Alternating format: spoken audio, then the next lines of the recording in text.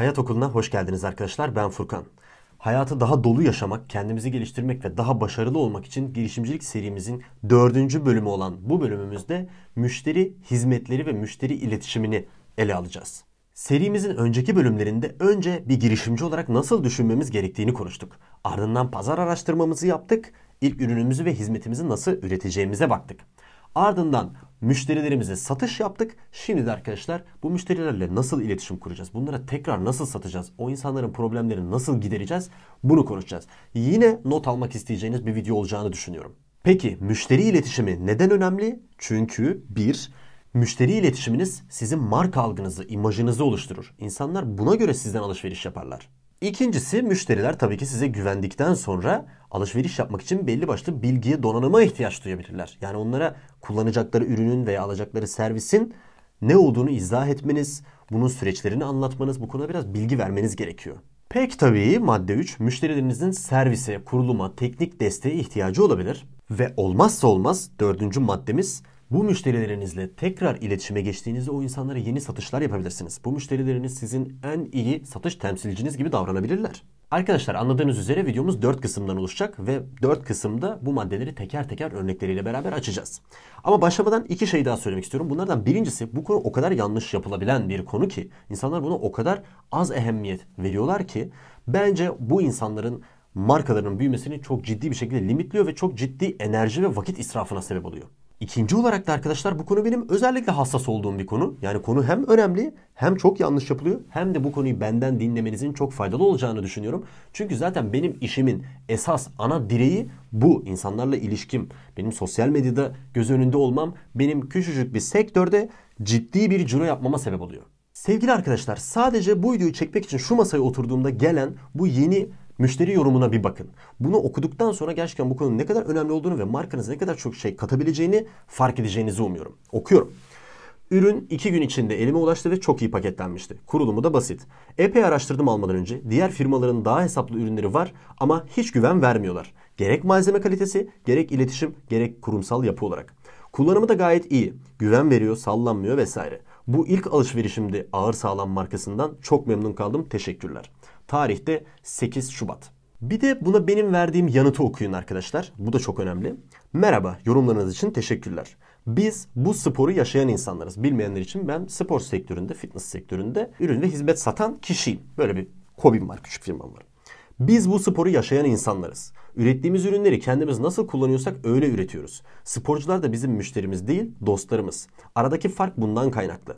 Yarış adeta adaletsiz. Bir sorun yaşadığınızda yalnızca bize e-posta atmanız yeterli. Ayrıca web sitemizdeki iletişim baloncuğundan da bize hızlı bir şekilde iletişime geçebilirsiniz. Gördüğünüz gibi arkadaşlar hem söylememizle hem genel marka iletişimimizde, ki bu videoda bunları anlatacağım, sebeplerin detaylarına gireceğim. Kendimizi öyle bir pozisyonlandırıyoruz ki insan şöyle düşünüyor. Ya bu Ağır Sağlam denen marka bu sektörde birileriyle rekabet etmiyor. Bu sektörde kendi ligini oluşturmuş. Gerçekten de arkadaşlar bizde böyle yüzlerce yorum var. Her yerden ulaşılabilir. İnternetten ulaşılabilir. Bizim web sitemizdeki yorumlardan ulaşılabilir. Benim burada anlatmak istediğim, siz de bunu markanızda bu anlatacağım şeylerle beraber çok rahat bir şekilde yapabilirsiniz. Peki bu kadar satış yeter. Şimdi ilk bölümümüze geçelim. Satış öncesi müşteri ilişkileri. Arkadaşlar, daha müşteri herhangi bir şey satın almadan önce o insanlarla iyi bir iletişim kurmanız lazım. Bu tabii ki pazarlamayla olabilir. Bu tabii ki insanlar sizi duyduğu zaman ya da sizi şikayet eden birini duyduğu zaman burada gözlemlediği şeylerle alakalı olabilir. Sizin iyi bir marka algınızın olması, kendinizi iyi ifade edebilmeniz, insanlara güven vermeniz gerekir. Az önceki arkadaş sizce neden öyle bir yorum yaptı? Birinci olarak şunu düşünmüş olabilir. Ya başka satan arkadaşlar da vardı, hatta fiyatı da daha uygundu. Ama güvenemedim onlara. Yani bir sorun yaşarsam ne olur, bunun karşılığını alamadım. İkinci olarak da şunu demiş olabilir. Ya ben bu arkadaşların kalitesine de güvenemedim. Tamam, belki fiyatları düşüktü. Aynı segmentten bahsediyoruz tabii. Bu segmentte çok pahalı ya da çok ucuz ürünler olabilir ama hedef kitleleri farklıdır. Biz tamamen evde antrenman yapabilecekleri ürünler satıyoruz mesela. Bu üründen bahsedecek olursam. Arkadaşımız ama şöyle düşünüyor. Ben diyor iyi kötü Furkan'ın bu ürünle beraber kendi evinde annesiyle babasıyla nasıl antrenman yaptığını izliyorum. Başka bir markanın ortada nasıl kuracağına dair, nasıl kullanacağına dair bir videosu yok. Herhangi bir sporcuyla gidip bir röportajı ya da sporcunun onu kullanırken neler yaptığına dair bir görseli yok. Yani başıma bir şey gelirse Furkan da bunu kullanıyor zaten. Bundan daha güven verici ne olabilir ki? Peki bunun için Ağır Sağlam ne yaptı sizce? Daha adım bir, O müşterinin o ürünü, yani squat rack gibi normalde çok piyasası olmayan ciklet ya da ekmek değil ki bu. Bu ürünün farkında olmasını sağlayan bizim yaptığımız o yüzlerce ücretsiz video, yaptığımız ücretsiz blog paylaşımları. Yani kullanıcı zaten squat rack gibi bir ürünü evine alması gerektiğini düşünüyorsa buna sebep olan kişiler biz veya bizim gibi yayıncılar. Bu konuda ücretsiz, karşılık beklemeden insanlara bir şey sunan insanlar. Yani daha olay orada başlamış. Elbette şu da olabilir. Yani yüz binlerce takipçimiz var. Web sitemizde onlarca, yüzlerce yorum var. Müşteri zaten bir problemle karşılaşsa, yani ağır sağlamdan da bunu aldık hiç yakışıyor mu dese bir karşılık bulabilir. Ama adı bilinmemiş bir markası ya da yeni çıkmışsa, henüz ortalıkta böyle çok görünmüş bir marka değilse tabii ki bu da onu etkileyebilir. Ama ağır sağlama yine bu başarısını veren şey hani çok büyük paralar, çok büyük reklamlar harcaması değil. Hatta reklama 0 TL harcaması. Daha ziyade emek göstermesi, insanları anlamaya çalışması, o insanlara ulaşmaya çalışması.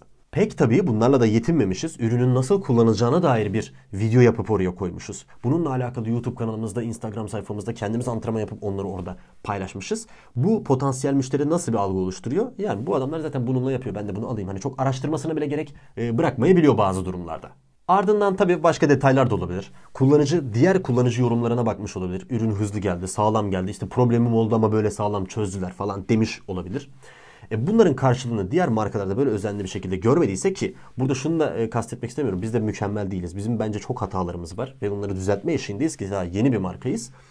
Diğerlerinin böyle bir azmi, böyle bir merakı, aman sattım bana ne bundan sonrası dedikleri için muhtemelen biz onlardan birkaç adım öne çıkmış oluyoruz. Dolayısıyla arkadaşlar daha ortada bir satın alma söz konusu bile değilken bir, karşınızdaki insanlara bir güven vermeniz lazım. İkincisi tabii ki biraz presentable olmanız lazım, sunulabilir olmanız lazım. İşte ürün fotoğrafları, web sitesinin güzelliği ya da hizmetin böyle sağlam olduğuna dair görseller, insanlara biraz böyle göstermeniz lazım. Bunu güzel bir tabakta sunmanız lazım. Ve tabii ki alışveriş sürecinin de kolay olması lazım. İnsan şöyle baktığı zaman, çok bariz hatalar gördüğü zaman ya ben bu insanlara güvenebilir miyim? Buraya kredi kartı bilgimi girebilir miyim diyebilir. Tabii ki ben hep e-ticaret örneği veriyormuşum gibi de olmasın. Başka bir şey de olabilir. Bir dişçiye gidersiniz, şöyle bir bakarsınız, yani adamın tabelası bile yamuk duruyor.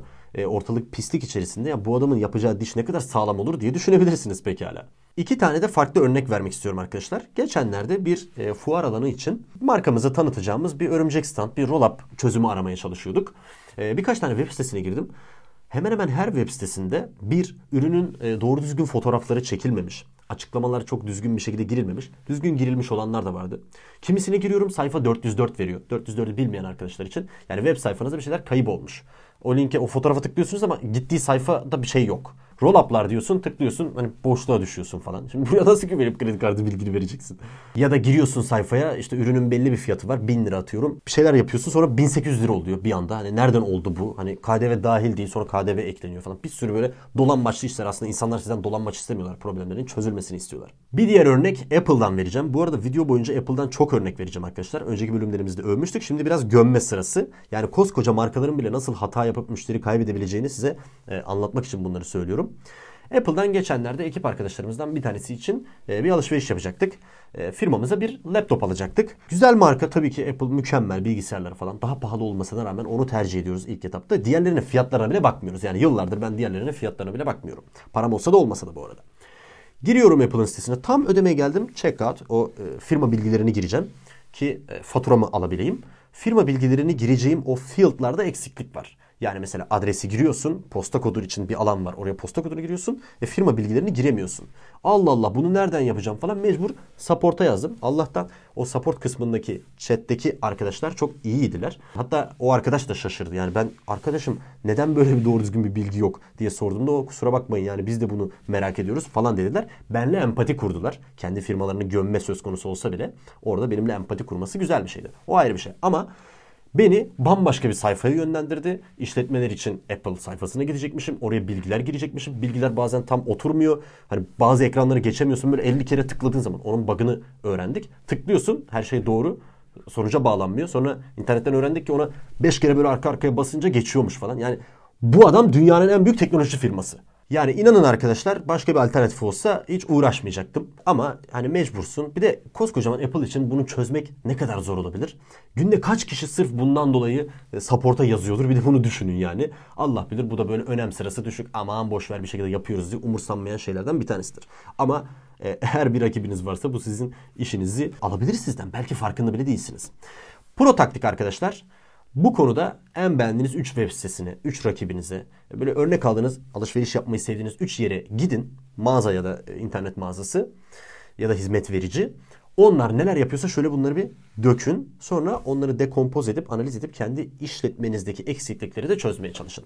İkinci kısım bilgi paylaşımı. Arkadaşlar, müşteriniz size bir marka olarak güvenebilir. Sizden bir mal aldığında sağlam çıkacağını düşünebilir ama burada bir süreç var. Yani bazen bir hizmeti alacaksınız ama bu hizmeti hani nasıl alıyorsunuz? Hani ne yapmanız gerekiyor? Şu an 5 aşamanın kaçıncısındasınız? Ne zaman ürün size gelecek vesaire. Bunlar bir bilgi alma süreci olabilir. Bir ürün alıyorsun, bunu nasıl kullanacaksın? Yani birçok şey aklınıza gelebilir. Bu iletişim, bilgi alma, bilgi verme süreçleri çok önemli. Bu konuda hemen yine Apple'la yaşadığımız bir problemi söyleyeceğim. Bu problem hem de çok yeni bir problem ve başımızı gerçekten çok ağrıttı. Nasıl olmaması gerektiğine dair harika bir örnek. Arkadaşlar, olayımız bizim bir Apple Developer hesabına ihtiyacımız var. Zaten bir Apple Developer hesabımız var ama bu bireysel bir hesap. Benim 2 sene önce açtığım, ismi Abdullah Furkan Kaya olan Developer hesabımız. Uygulamamızı binlerce, 10 binlerce kişi download etti. Uygulamanın özelliklerini geliştiriyoruz. Artık buna kurumsal bir kimlik kazandırmak istiyoruz ve arsadan bilişim, danışmanlık, LTD falan diye girmek istiyoruz. İnternete girdiğimizde bunu yapmak sizce ne kadar zor olsa gerek? Yani Apple'ın muhtemelen bununla alakalı bir blog olması lazım. Hatta hem İngilizce hem Türkçe olması lazım. Hadi diyelim Türkçe yok. Developer account. İngilizce olsun.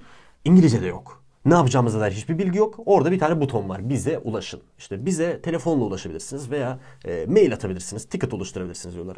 İyi, peki, yani aslında size ulaşmak için gereksiz bir konu. Yani bunun bir yerde yazması lazım. Bir buton olması lazım. Oraya bilgilerimi girmem lazım. Göndermem lazım. Ben de ne diye muhatap olup enerji harcayayım ki? Ben sana ya da sen bana, değil mi? E-postamızı attık. E-postamızı attıktan sonra gerçekten ertesi gün birisi bize yanıt verdi. Makul bir süre, tamam. Sorular sordu. Ben de firmamla alakalı bu sorulara bilgi verdim. Hani zannediyorum ki o bilgileri verdiğim zaman ertesi gün bu iş bitecek. Hayır, öyle olmadı. Sonra tekrar bir mail geldi. Tekrar başka firma bilgilerimi istediler. Peki, onlara da yanıt verdim. Aradan böyle geçti 7-8 gün. 4 tane de mail böyle karşılıklı gitti geldi. Yani ben de diyorum ki herhalde bu iş sonrasında çözülecek. Sonra bana bir link geldi. Ve bu link içerisinde bir yere girip firma bilgilerimi girip o adamın bana 4 mailde toparlayabildiği firma bilgilerini girip başvuru yapmamı söylediler. Dedim ki aha canına. Ben en başta bu linke neden public bir sayfadan ulaşamadım da bu bilgileri giremedim? Bu bir soru işareti. İkincisi, aklıma kötü şeyler gelmeye çalıştı. Çünkü ben o 4 mailin gitme gelmesi süresinde, bak sevgili dostum, bireysel olarak konuşuyorduk o satış temsilcisiyle ya da servis temsilcisiyle. Sevgili Alex olsun, hadi farklı bir isim. Bak sevgili Alex'cim, bu süreci yaptıktan sonra benim o developer account'umdaki isim değişecek. Benim var olan app'imi tekrar başka bir account'a migrate etmeme gerek olmayacak. Değil mi? Falan gibisinden böyle sorular sordum. Çünkü bana sorduğu sorular bana birazcık böyle saçma gelmeye başladı. Bir de yanlış işlemi yapmak istemedim o kadar zaman geçtikten sonra. Bütün bu sorularımın hiçbirine yanıt gelmedi. Ben de herhalde bu iş doğru bir şekilde gidiyor diye düşündüm. Ama bana bütün bu bilgileri aldıktan sonra, bütün bu bilgileri girebileceğim bir sayfaya attığı zaman 10 gün sonra ne yapmam gerekti? Benim bunları sormam gerekti. Bak sevgili Alex'cim, biz harbiden doğru yolda mıyız? Bak bana sonra başka bir hesap açtırıp bir de onu oradan oraya migrate etmem için bir 10 gün daha harcatma gibisinden bir yanıt verdim. Peşinde ne oldu beğenirsiniz? Bu arada ben o formu da bir an önce doldurdum çünkü artık vakit geçiyor. Beni aramak istediler. Mail geldi. Sizi aramak istiyoruz. Ya güzel kardeşim, lütfen beni aramayın. Bak ben telefonda bunları konuşmak istemiyorum. Yap daha bu iş yani. Beni neden aramak istediğine dair bir bilgi ver en azından. Yani bu süreç için güvenlik testi yapacağız. Sizin gerçekten firma yetkilisi olup olmadığını bilmiyoruz falan desen neyse. Ama bu böyle hiçbir bilgi yok. Sürecin neresindeyim hiçbir fikrim yok. Ve hala bana bir şeyler söyleniyor. Allah cezanızı versin. Tamam, arayın dedim. Cep telefonumu verdim. Saçma sapan saatlerde aranıyor. Yani zaten zaman farkı var. Avrupa'dan arıyorlar beni. Peki en sonunda bana gerçekten ulaştılar. Ama bu sefer Avrupa'dan bir telefon olduğu için arada da Türkiye'den bir telefondan aktarma yapılıyor. Ses çok kötü. Yani 2022'ye hiç yakışmayan bir ses. Anlatıyor Alex boş şeyleri. Ben de tabii ki geriliyorum. Gerildikçe diyorum ki bak Alex'cim, harbiden bu işi mi yapıyoruz bak falan diyorum. Sonra bana 26 dakika içerisinde yine aynı firma bilgilerini sordu. Ben artık pes etmiştim yani oraya gelene kadar. Çünkü artık ne istiyorsa yapmaya hazırdım yani. Umurumda bile değildi. Tamam, bu iş bir ay sürsün. Yeter ki yapsın. Yeter ki şu lanet olası telefonu kapatayım demek istedim. Onlar da öbür tarafta garibim zannediyordur ki ya ben telefonla ulaştım, daha iyi bir hizmet veriyorum. Hayır. Sen bir blog posta yapman gereken işi bu kadar uzattın. 26 dakika süren o telefonun ardından telefon bir kere hat kapandı. Çünkü tam o telefon esnasında beni aynı telefon bir daha aradı. Böyle olduğu için dedim ki herhalde bunlarda hat bitti. Çünkü o an beni hold'a almıştı. O bir işlem yapıyordu. Beni bekletmeye aldı. Dedim herhalde beni tekrar aradıklarına göre bu süreçte bir gariplik var. Yani hat düştü falan. Ben de telefonu kapattım. Sonra aynı telefon numarasını aramak istediğimde o telefona ulaşılamadı. Sonra tekrar mail attım. Sevgili Alex'cim bak sen beni ararken aynı numara beni aradığı için kıllandım, telefonu kapattım. Sonra tekrar beni aradı. 5 dakika daha geçti ve aynı mailde 4 mail boyunca sorduğu aynı soruları sordu. Ardından işlemin tamam sana bir mail gelecek dedi. Ne zaman mail geleceğini de bilmiyorum, hala bekliyorum. Şimdi arkadaşlar bu video için bir saniye. Sevgili arkadaşlar bu video için bundan daha güzel bir örnek olamaz.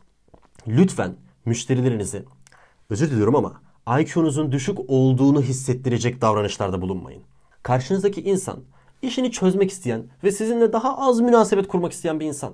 Yani problemini çözsün ve çeksin gitsin. Sen de daha az eleman orada tutmak zorunda kal. Daha az vakit harcamak zorunda kal. Değil mi yani?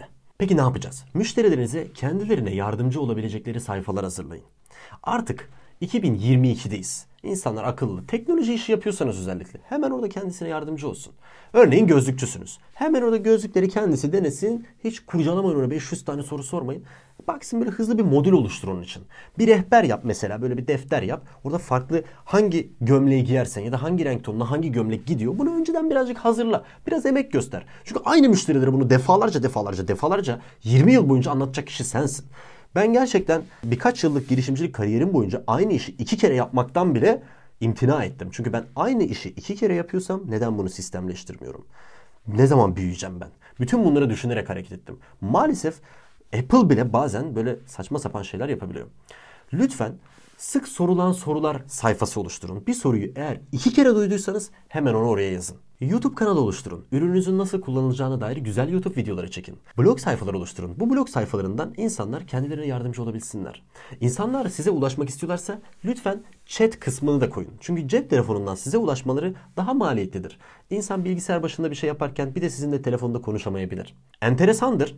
Empara çok beğenirim. Mükemmel bir business. Empara'nın hem bireysel hem kurumsal uygulaması var. Bireysel uygulamasında müşteri hizmetlerine ulaşmak için bir chat kısmı var ve çok hızlı bir şekilde müşteri hizmetlerine ulaşabiliyorsunuz. Aynı anda 5 farklı sekmeden başka işlerinizi yapabilirken. Günümüzde artık kimsenin bunun için vakti yok. Tabii ki telefonla da çok hızlı bir şekilde iletişim kurabiliyorsunuz. 30 saniye içerisinde birisi sizin telefonunuzu açıyor. Ama inanın, eğer acil bir şeyi halletmek istiyorsanız ve halletmeniz gereken şey zaten bir blog sayfasında kolayca okumanız gereken bir şeyken orada yoksa, tutup da buna böyle 5 dakika telefonda uğraşmak kimse istemeyecektir. En azından benim gibi yoğun insanlar istemeyecektir. Chat'le görüşmek isteyeceklerdir. Ama Empara şirketin içerisinde chat kısmı yok. Neden? Çünkü şirket sahibi olan insanların daha böyle kolay bir şekilde ulaşabilmeleri için. Çünkü Türk insanı genelde telefonla aramayı sever. Öyle blog sayfası okumak falan istemez. Ama ben istiyorum kardeşim. Neden bana o opsiyonu vermiyorsun? Akıllı müşterilerine kendilerine yardımcı olabilecekleri bir kısmı koy. Daha az enerji harca. Bir blog post yazmak kaç saniye? Ben ne yapıyorum? Empara şirketimle alakalı bir husus olduğunda Empara bireysele ulaşıyorum. Oradaki chat'e yazıyorum. Oradaki chat beni kurumsala yönlendiriyor. Lütfen bu dolambaçları yapmaya mecbur bırakmayın. İnsanlar kargolarını nereden alacaklar, nasıl alacaklar? Bir hizmet satıyorsunuz. Örneğin biz koçluk satıyoruz. Bu koçluk süreci nasıl olacak? Onlara SMS yollayın, mail yollayın. Gerçekten o lanet olası pazarlama e-postalarına veya SMS'lerine ayıracağınız enerjiyi, bütçeyi, iletişim kuvvetini bu tip şeylere harcayın. Böyle yaptığınız zaman daha verimli olacak. Şunu da söyleyeceğim. Küçük işletme olarak bu konuda çok sorun yaşayabilirsiniz. Örneğin siz bir kargo firmasıyla çalışmak zorundasınız ve kargo firması milyonlarca, milyarlarca ciro yapmasına rağmen çok basit şeyleri bile halledemiyor olabilir. Bu durumda biraz gol yiyorsunuz. Mesela ağır sağlamdan alışveriş yapan müşterilerimiz bazen ödeme sisteminden kaynaklı problemler, kargodan kaynaklı problemler yaşıyorlar ve mağdur oluyoruz bunlarla alakalı. Bunları da çözmek için gerçekten uğraşıyorum. Çünkü insanlar 2022'de mükemmel bir hizmeti hak ediyorlar. Limitasyonlar olabilir. Fakat elinizden geldiğince siz bu limitasyonları oluşturan kişiler olmayın. Müşterilerinize yardımcı olun. Bırakın kendi problemlerini hızlı bir şekilde halletsinler. Müşteri ne kadar hızlı sonuca ulaşırsa o kadar mutlu olur. Son bir örnek daha vermek istiyorum. Mesela web sitelerine, bloglara bir soru soruyorsunuz. Okullar ne zaman açılacak? Girdiğinizde böyle 5 sayfa o size tekrar soru soruyor. Bu kötü bir kullanıcı deneyimidir. Siz o müşterinin orada Allah belanı versin diye bulunarak herhangi bir reklamınıza tıklayacağını veya sizin markanıza sempati duyacağını düşünüyorsanız siz çok yanlışsınız. Google da sizi cezalandıracaktır. Sadece ve sadece sizden birazcık daha akıllı bir rakibiniz yok diye, tabiri caizse maymunlar cehennemi içerisinde ticaret yapıyorsunuz diye insanları boğmayın. İnsanlara her zaman kolaylıklar veren olun. Çünkü gelecek kolaylık verenlere aittir. En beğendiğiniz uygulamalara, en popüler, en çok ciro yapan firmalara bakın. Hepsi süreçleri inanılmaz kolaylaştırırlar. Amazon tek tıkta ödeme gibi. Ya kardeşim bu ne kadar büyük kolaylık. Lan kapıda mı bekliyorsunuz bu kargoyu bana teslim etmek için? Dediğiniz anda artık vazgeçilmez olursunuz. Sonra ciddi paralar kazanabilirsiniz.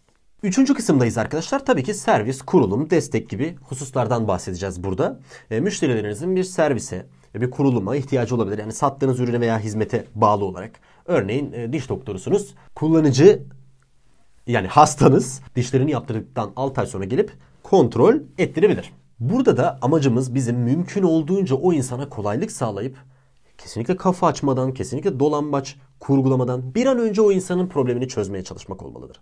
Siz o insanın problemini ne kadar hızlı bir şekilde çözerseniz o kadar hızlı bir şekilde yeni bir müşteriye ulaşırsınız ve muhtemelen o müşteri çok memnun olduğu için size yeni müşteriler göndermeye başlar. Problemleri geçici şekilde değil, temelli çözmeye çalışın. Bunun için zaten en büyük stratejiniz en başta hiç problem oluşmaması olmalıdır. Bir sisteminiz çok düzgün işlemiyorsa hemen onu ölçeklendirmeye çalışmayın. Başınız daha büyük ağrır. Müşteri hizmetlerine ayıracağınız kaynak çok büyük olur. Garanti için, iade için, tekrar kargonun gelmesi için, ürün değişimi için çok büyük paralar harcarsınız. Artık 2022 bunlara enerji ayırmanın zamanı değil. Bu konuda yapılan en önemli hatalardan bir tanesi müşteriye satışı yaptık. Artık şu adam başımdan gitsin motivasyonudur. Bu çok yanlıştır. O müşteri sizin başınızdan gitmemeli. O müşteri sizin başınıza sürekli gelmeli ki sürekli yeni bir şey satasınız. Bu konuda bir negatif bir de pozitif örnek vereceğim. Negatif örneklerim dijital kullandığım hizmetlerle alakalı. Örneğin bir yazılım aldınız ve bu yazılımın güncellenmesi gerekiyor. Tekrar o insanlara e-posta atıyorsunuz. Support alıyorsunuz. O insanların vaktini alıyorsunuz ve ticket atıyorsunuz. Yani mesaj yolluyorsunuz o insanlara. Birçok markada şunu gördüm. Attığım ticket'taki maili okumuyorlar. Halbuki ben maili çok basitleştiriyorum. Mailde o kişiye yardımcı olabilecek, o kişinin bana 5 tane daha mail atmasının önüne geçebilecek bir sürü şeyi hazır olarak sunuyorum. Görsellerle destekliyorum. Kısa video atıyorum. Orada benim mailimi birazcık uzun buldu diye okumak istemediği için bana 5 tane daha mail atıyor ve ben o insanın gerçekten, yani bunu hakaret manasında söylemiyorum, IQ'sunun düşük olduğunu düşünmeye başlıyorum. Böyle olunca o markaya dair güvenim de azalıyor. Özellikle böyle Doğu Avrupa bölgesinde, Türkiye'de ve Hindistan gibi bölgelerde yazılım işi aldığım zaman bir support'a ulaşmak istediğimde hep bu sorunları yaşadım. O yüzden ben Amerika'dan şaşmamaya çalışıyorum. Amerikalılar da bazen support'u Hindistanlılara veriyor. Onlarla da çalışmamaya çalışıyorum. Yahu müşterinin problemini hızlı bir şekilde çözün. Onun problemini ciddiye alın. Oradan öğrenilebilecek bir şey varsa gerçekten, bir de bunu en az 2 kere gördüyseniz hemen bunun için bir sayfa oluşturun. Bu kadar insan bunu soruyorsa bir mantığı olmalı. Müşterinizin sorununu çözemeseniz bile ona güzelce onu anladığınızı ama sorununuzu çözemeyeceğinizi söyleyin. O kişinin sorununu böyle görmezden gelmeye çalışmayın. Sanki ürününüzün hiçbir kusuru yokmuş gibi yapmaya çalıştığınızda karşı taraftaki insan vay ben buradan bir daha alışveriş yapayım demeyecektir. Bakın Furkan Bey, sizin sorununuzu çok iyi anladım. Bize bu şekilde güzel bir feedback verdiğiniz için de size müteşekkiriz. Alın buyurun, bu probleminizi çözemeyeceğiz ama size bir hediye kuponu ya da sizin paranızı iade edelim, size başka bir şey yapalım. Yardımcı olabileceğimiz başka bir şey varsa lütfen buyurun. Bakın sorununuzu biz çözemiyoruz ama bizim bu rakibimiz var ya, bu işi bizden iyi yapıyor. Lütfen ona gidin. Bunu diyebilecek kadar delikanlı olan bir servis sistemi gerçekten çok büyük olmayı hak ediyor demektir. Şunu unutmayın, en kötü şey müşterinizi sümen altı etmeniz ve o müşterinin Allah belasını versin bunlarla iletişim kurmamda kabahat deyip sessiz bir şekilde sizden ayrılması. Problemini dile getiren, bağırıp çağıran müşteri çok iyi bir müşteridir. Gazını alırsınız, ona biraz hediye verirsiniz, belki problemini çözersiniz ve o sizin en büyük dostunuz olur.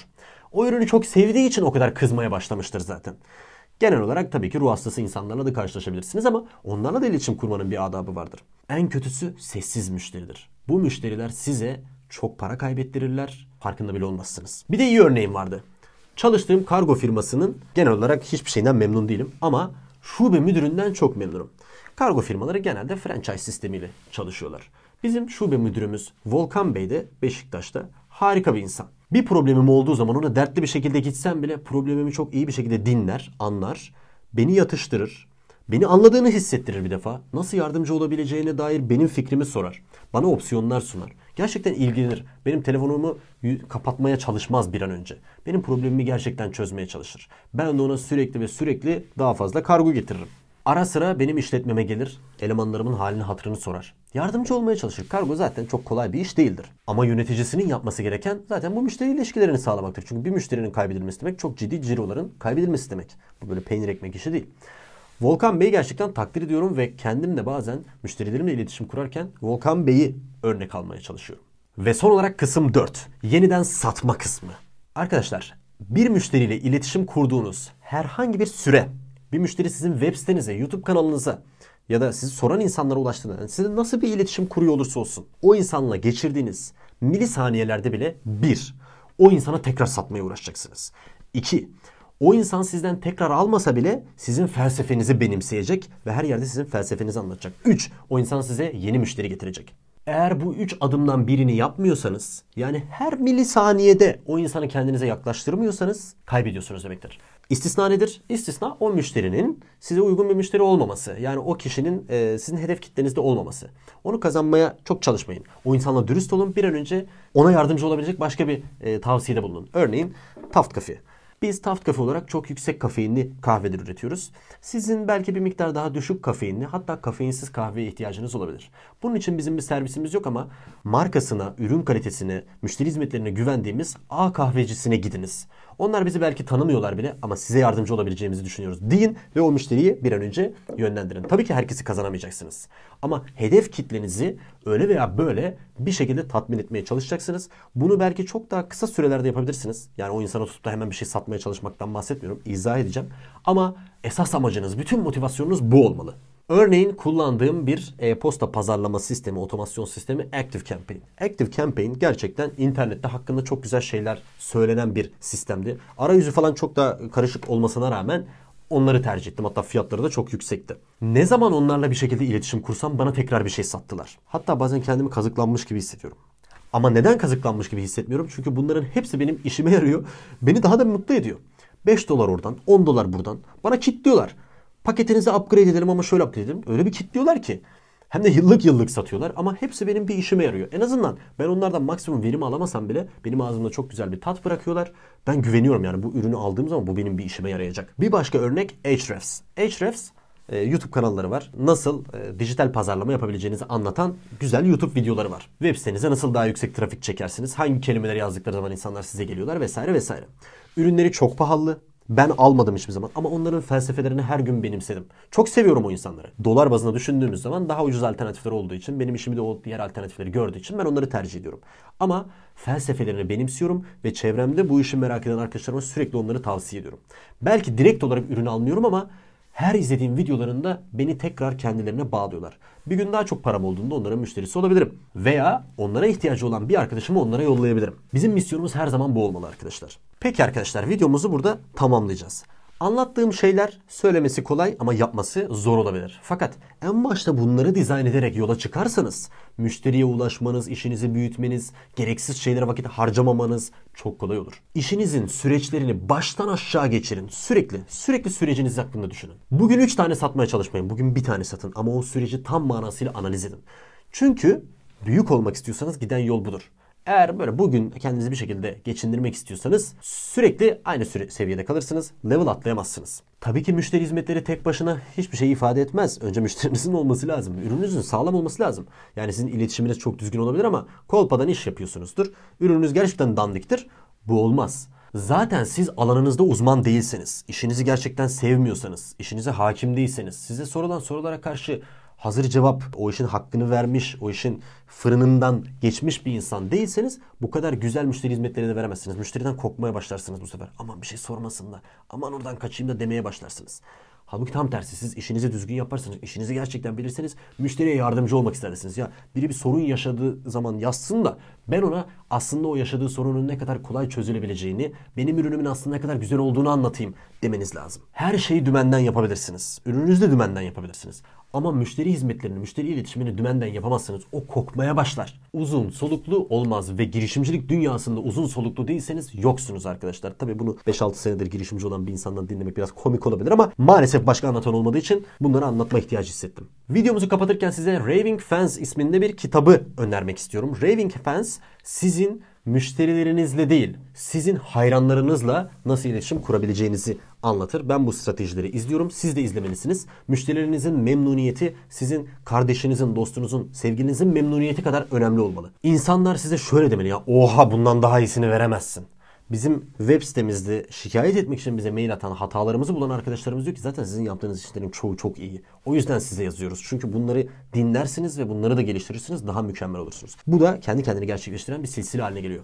Ben bu videoda anlattıklarımın daha fazlasını Raving Fans'le destekleyeceğinizi düşünüyorum. Çok da küçük, basit bir kitap. Hepinize tavsiye ediyorum. Arkadaşlar bol satışlar, bol kazançlar. Kendinize iyi bakın. Başka bir videoda görüşmek üzere.